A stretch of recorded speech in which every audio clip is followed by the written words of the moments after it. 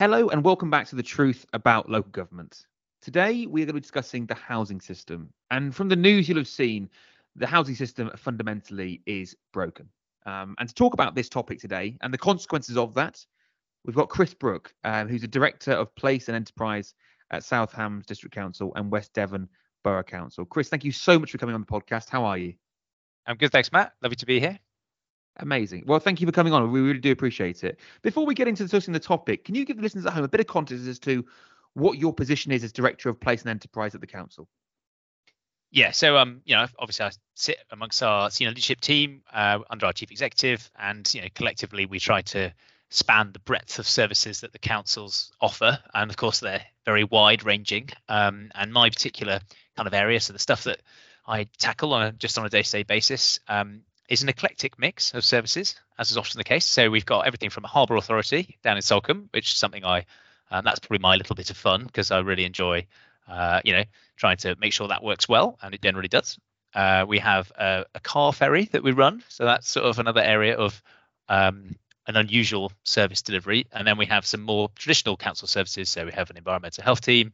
I've got the housing team. I've got our assets team, so all of the land and property that we own, and some of our commercial investments sort of sit in that area.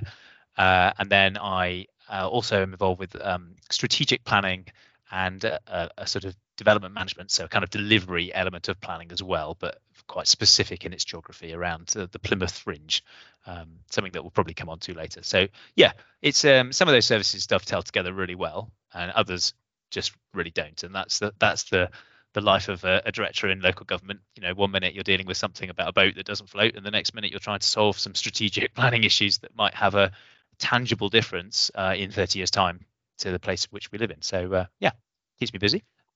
I think one of the bits around that is housing is not just the issues with the housing system. It's not just a silo, and to fix it can't require you to fix one aspect of it. It is a fundamental shift in the entire system. But let's get into what the council's role is. So within Plymouth, and can we talk about your joint local plan and plan-led housing? How does that work at the council? What's the council's role?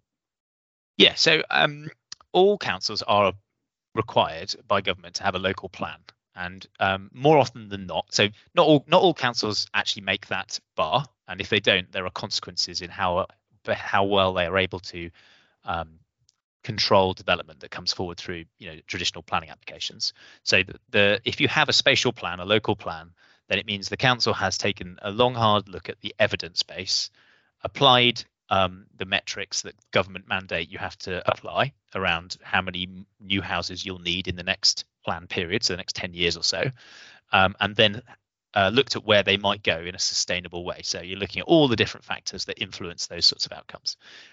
So that's what most councils do. But what South Hams, West Devon and Plymouth decided to do was recognise that our geography can't be split out and treated as a single entity, because that's not how people work.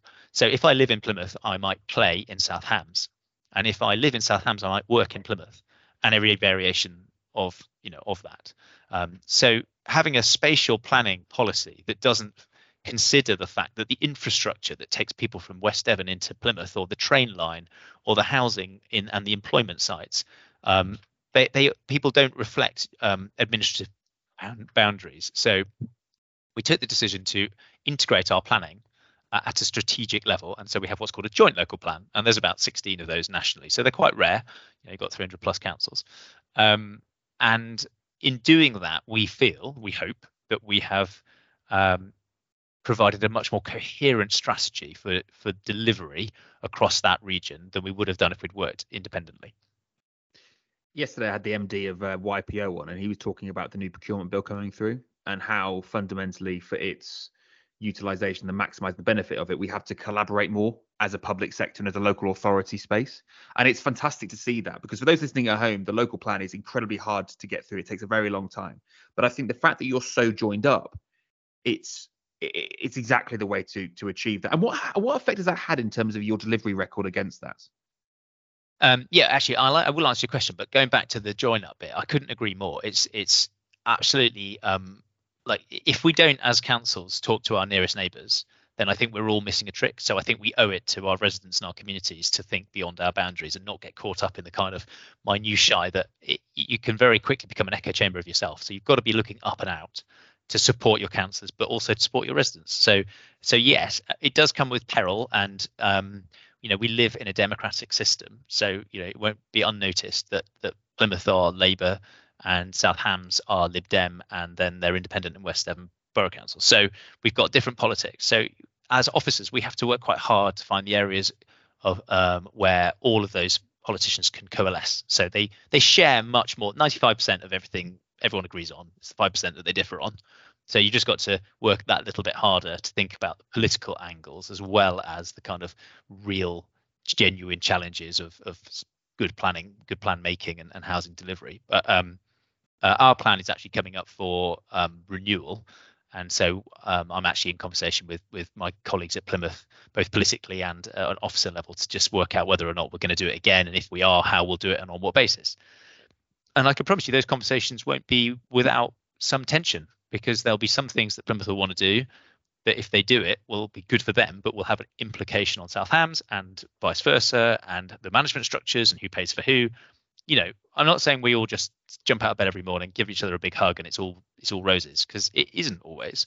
But I think the point of a partnership is that you have to work hard and you have to develop trust, and that's the real currency of partnership working. And I think that's what we've done. So I foresee there being some bumps in the road, but I'm sure the road will ultimately lead to a better place. Is the plan. And just going into that as well, because before we jump onto the delivery piece, trust and building that collaborative ability, is so necessary, because at the moment, and the backdrop is to it, is that there is ever more challenges, and you're being asked to do ever more with increasingly less resource. And also, as you said there, your plan might make perfect sense within the confines of your boundary, but that's not how life works. It's not how society works. Obviously, people move in and out of boundaries freely, so it has to make sense as a broader, obviously a broader kind of collective of local plan. On the political side, one of the things that's really struck me since we started this podcast, when I've spoken to leaders and I've spoken to chief executives and directors like yourself, is that local government politics, for me, doesn't feel as tribal as central government. It's more about delivering for the people that live in that area. And so, like you said, there seems to be less kind of area of contention. And, how do you stop, though, the local plan becoming a political football? Yeah, it does. I suppose it does run that risk. And ultimately, there is no quick fix and there's no magic bullet to it. It's just called hard work. So you have to be really clear about what's important to your area. So it's incumbent on you as the local authority and the officers responsible to really understand your area and really understand your communities. And the assumption would be, of course, that Plymouth would know theirs, and of course they would. So you're starting from a position of understanding, and then you have to articulate, why the bits that you're saying are important, and the consequences of them not happening, and listening in a rational way. And likewise, Plymouth will say, there'll be some, I can think of, and I won't mention it, but I can think of some controversial planning policy stuff that might come forward in the next review of the plan. And it'll be a political decision often as to whether they want to do one thing or another. And there are consequences. But I think, again, as long as you're clear with your partners, then you can usually find a compromise. And the whole point is we're all in that space because we all want it to work, because we know that it will be better if we do it together. Definitely, in lots of ways. It'll be better for the residents. It'll be easier to manage. We will be able to look whichever government is in charge in the next 18 months, year, in the eye and say, you asked us to do this, we've done it, and we've gone the extra mile because we know it's the right thing. Therefore, you need to come and help us deliver this for our communities. So, it's a really good springboard to further engagement with government, trying to get Homes England to come and support with the delivery of affordable homes, for example, or the Freeport, which is was a conservative policy, and some people don't like it, but it's an economic intervention. The reason why that Freeport bid for Plymouth and South Devon was successful was because we have a joint local plan. Plymouth's team recognised the benefits of the Freeport, but realised they didn't have land within Plymouth that could provide the space for the employment that was needed. But we have got it. And because we're integrated and we've got shared strategies, we quickly coalesced around a vision for a Freeport that was across boundaries. So If you start with one thing and it happens to be the joint local plan, you then succeed in other areas. And we've got it as well with Devon County Council, who are part of that Freeport, where we've led a bid to get government funding to deliver a new train station in Oakhampton. And that's Devon County Council are our partner in that, and we're going to work with Network Rail, and together we'll deliver this new station. So appreciate today's about housing, but it's just an example where as long as you take the right approach and you collaborate with your partners, I think, it's not quite the sky's the limit, but certainly you have a much better chance of seizing and securing opportunities for your area. Absolutely. I completely agree with everything you just said there around collaboration, kind of leading to greater opportunities and outputs. But going back now to the delivery record against the local plan, how has Southwest, Devon done? Yeah, well, very pleased to say really well. So you might have heard, and your listeners will be aware of the kind of 5-year land supply as a term that comes up. And essentially what that is if you can't demonstrate that there's sufficient land available for the next 5 years worth of housing growth, then your plans start to get a little bit wobbly when it comes to individual planning decisions that are taken at DM. And if that is the case, then essentially you run the risk that a developer who's got some land that isn't allocated in your plan can come forward with 50 homes and go, we're going to build that and you can't stop us because you haven't got a 5-year land supply. Now, I've oversimplified, but it makes the point. So that's one of the key metrics, and we have hit that target year on year on year. We're nearer to 6 years rather than 5. And wow. We also have KPIs around, housing delivery targets, which we smashed, and the delivery of our affordable homes is broadly on policy. And what was actually interesting about that is in the early years of the joint local plan, Plymouth area delivered loads of homes, but we count them across the whole, and South Hams and West Devon delivered far less. And now South Hams and West Devon are delivering a lot more homes, and Plymouth are delivering a few less. But the whole point being, again, because we're measured as one, because we're thinking as one, that hasn't created an issue for either party that otherwise would have been a problem. So, it works in that regard. So if you look at what does government ask us to measure against, are we succeeding? Absolutely, we are. Now, one of the bits that we can't get away from is the cost of housing for communities that we look after throughout the country. How hard is that to deliver affordable homes to the communities within the area that you look after? Yeah, and this is it, because theoretically we're delivering everything we say we should have done, and government is coming along going, well done, great work. And yet, when it comes to that point, can our communities, can the people who work hard and live in Devon afford to buy a house? The answer is no, they absolutely can't. So average salaries in Devon are like £32,000 a year. Average house prices are about 13 times that. It's absolutely insane. Is that second homeowner, or is that why is there such a disparity between those two? It is a really complicated picture, and actually there was an interesting program on telly last night. But second homes are part of it. So it's demand and supply. If a property has a view of the sea and it's in a coastal community and everyone's gone on holiday there all their life and they live somewhere, maybe in London, and they have a really well-paid job, why wouldn't they want to buy a house down in Salcombe or down on the coast? That's sort of a right of the British people, isn't it? If you succeed, you can. And so that's fundamentally baked in. And there's only a finite number of properties, because it's not like there's huge cities on the sea. Well, Plymouth is the one exception, of course, but in South Hams. So it's demand and supply. There's only a few number of properties. Planning regulations mean that we're not about to build huge new settlements on the coast. But there are many more metrics as well. So the way the planning system works and the way the house builders work is they drip feed property onto the market in such a way that it never quite fills the demand, because if it did, property prices would level off possibly, or if they flood the market, then they'll drop. So there's a lack of housing supply that is of the right tenure. Then there's government changes to landlords. So private sector landlords have had a rough time of it. They've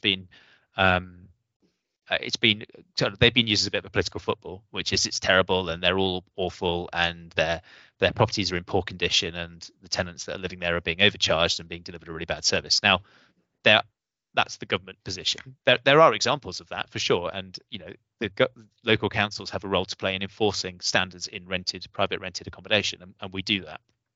But most landlords aren't like that.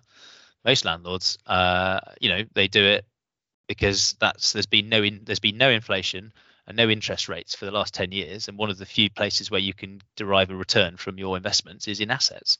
So much bigger economic metrics have pushed cash into places, and that have meant that the housing market is distorted. It's used as an investment vehicle by lots of people. And then that's now coming home to roost because the legislative changes have meant that it's not very appealing to be a landlord anymore.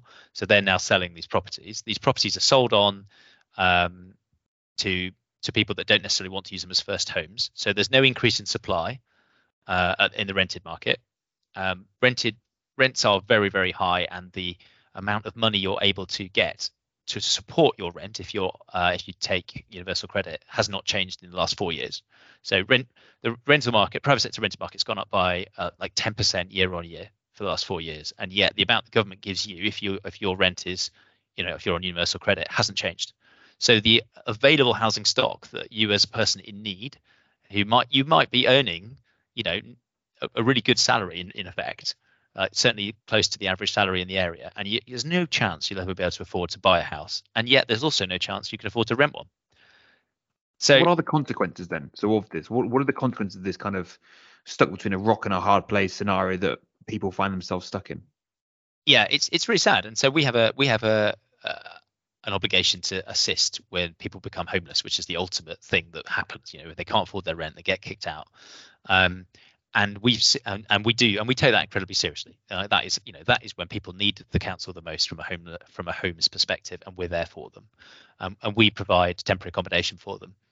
But that temporary accommodation is often suboptimal from their perspective. They might be in a B&B.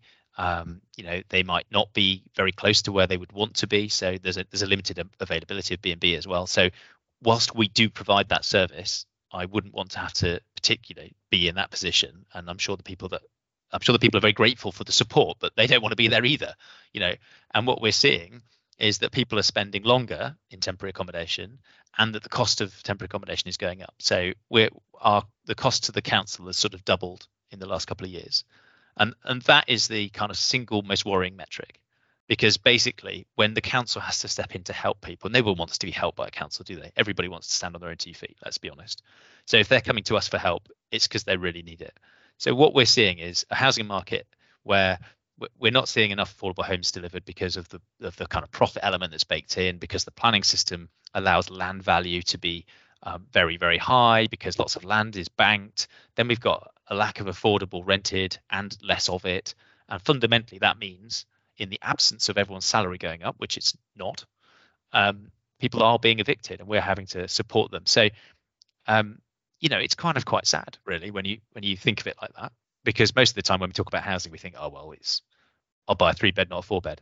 But there are real people working really hard, living in the communities that we would all know and understand, and they can't afford to live there. And that's a sad thing. So are there solutions to this, do you feel? There are, and I think we have a hand to play, and I think government has a big hand to play as well. So we have been doing quite a lot of lobbying work with government. So there's a really good example of the levelling up bill that's gone through the House of Commons. It's gone to the Lords. It's come back for its final kind of hearing, and it's going to get royal assent quite soon, we believe. Now, that contains some quite powerful changes to council tax. We lobbied for this along with many other rural councils, so I'm really delighted that it's been included. And the proposal is to implement 100% uplift on second homes in terms of council tax. And there is something called the Devon Housing Task Force, and that's led by Lord Best. And we've been engaging with that, and the leader of West Devon Borough Council is on it, and the ex-leader of Southampton District Council is also on it. So, we're really looking at it at a Devon level. And we were discussing this with Lord Best, and he said, well, the idea, the concept behind that was that the housing authorities would get the additional income from that, so that they can then take active intervention into the market. So whether that's buying up properties so that they can rent them, or building new ones. Interestingly enough, we've looked at the legislation, and we're not sure that it's actually going to deliver on that, because what it doesn't do is specifically ring fence the money for housing authorities. Right. So if you're to explain that, if you're a unitary council, that's fine because you are the housing authority as well as everything else, so you'll get the money. Where you have a two-tier system, such as in Devon, where Devon County Council are one authority and we are a second-tier authority, we're the housing authority, so we're the ones that have the temporary accommodation costs, are the planning authority and should be acting in this space. But the majority of council tax goes to the county council, understandably so, normally. But here, where it's an additional levy, and we're talking about millions of pounds a year that could be used to start influencing at a community level or building homes. So we have written via our MPs to say, please, can you just think about ensuring the legislation is changed specifically so that the money is ring-fenced for housing authorities. So if you're listening, Anti-Magnol, good luck. Why is it that it's so difficult for legislation to actually meet the requirements of organizations like yours? Like because what you just said there makes complete sense, and I can't fathom a reason why that wouldn't happen. So why is it that you have to kind of really challenge the central government to get that right? Surely they're understanding as it is when they're making legislation that is something that needs to be sorted.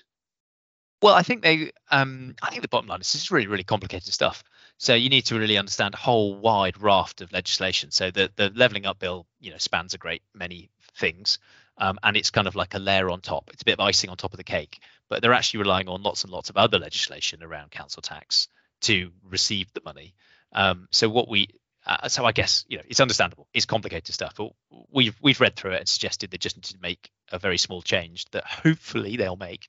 And then that money will be available. But that's just one example of kind of lobbying, working with national government, and we do that, and all councils should and do that. I think also the other things we're doing proactively. So we're about to crystallise what the offer for the communities might be if they want to bring forward homes in their own kind of area. So you have two types of housing, really. You have plan-led housing, started that joint local plan, and then the big developers come in, all that normal stuff, where we try to get as many affordable houses as possible, but we don't always succeed. And then there's what you kind of call exception sites, where a community might decide that they actually are quite prepared to see some development in their back garden of a community-led scheme. So they'll know the land or the landowners.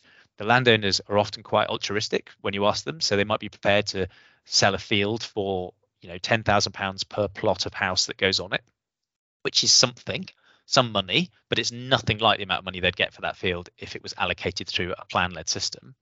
But because they're prepared to work in that way with their communities, and the communities can acquire the land for less, we have a planning policy that would allow them potentially to bring forward a site that wouldn't get planning normally. So if it has community support and it's moving in the right direction because of that approach, then we can try and create a policy that allows that to be developed. We got that policy, but what we find is that communities, building homes is complicated stuff. That's why there's huge PLCs that do it, that make profit out of it.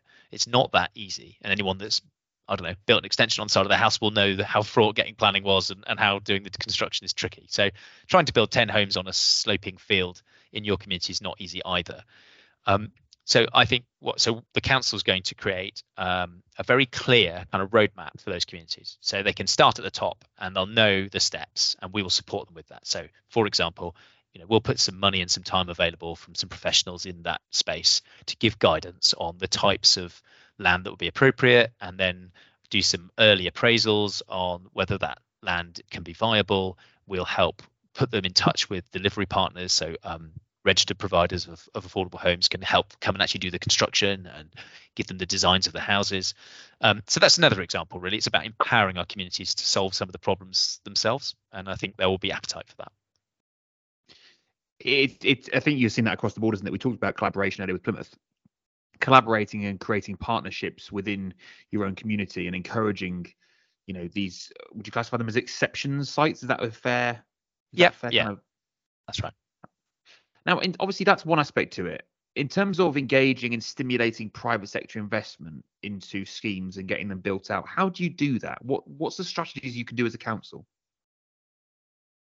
Well, I think that I think you've got two different challenges. Where you have urban and brownfield sites that you have in Plymouth, then that question is exactly right. How do you get someone to come here and work in what is a constrained site with potentially contamination, access is tricky, land values are not as high, and construction costs are higher, and then you can only ever sell the units for whatever the going market is in Plymouth. And then actually in Southampton, West Devon, where it's basically green fields, it's the opposite. You can't fight them off with a stick. That's how the big PLCs make all their money, by prioritizing the delivery on greenfield sites, because it's really cheap to do, it's really easy, and they make a lot of profit from it, like 25-27% profit. Wow, that is some quite substantial profit margins there. So it's a real challenge then. But I think, what's exciting for myself is, yes, there is a problem, and it's obvious that there's a problem with the housing market, and there are real consequences to real people in the communities, but there are solutions to it, and there are things that yourself and your council are doing, and from the sounds of it, other councils as well are trying to really tackle this problem head on, because it's one of the most important things is that someone can have somewhere safe to live where they can be part of a community. Yeah, that's right, Matt. And I remain optimistic. Whilst this sounds like it's all been, doom and gloom, I don't think it is. I think we need to make sure it continues to be at the top of the political agenda nationally and locally. I think we need to be brave and think outside the box, and really come up with as many different options as possible that aren't going to require, like legal changes, or I just think together we can really tackle it, and that's what our commitment is, and I'm pretty sure most other councils are kind of thinking in that space. For me, when we've got leaders like yourself with passion, with optimism, and with a real plan, that's how we get things to happen. So, Chris, thank you so much for your time today. I generally have enjoyed our conversation. I think we've covered a huge amount of ground in a short bit of time. So thank you for your time and input. It's really appreciated. Oh, my pleasure, Matt. Thanks for the chat. You've been listening to The Truth About Local Government. Today, we've been talking about the housing crisis, the consequences and the solutions with Chris Brook, Director of Place and Enterprise at Southampton West Devon Borough Council on the South Coast, a beautiful part of the world. If you've enjoyed the episode, please give it a 5-star review, give it a like, give it a share, and please sign back in for episodes later in the week.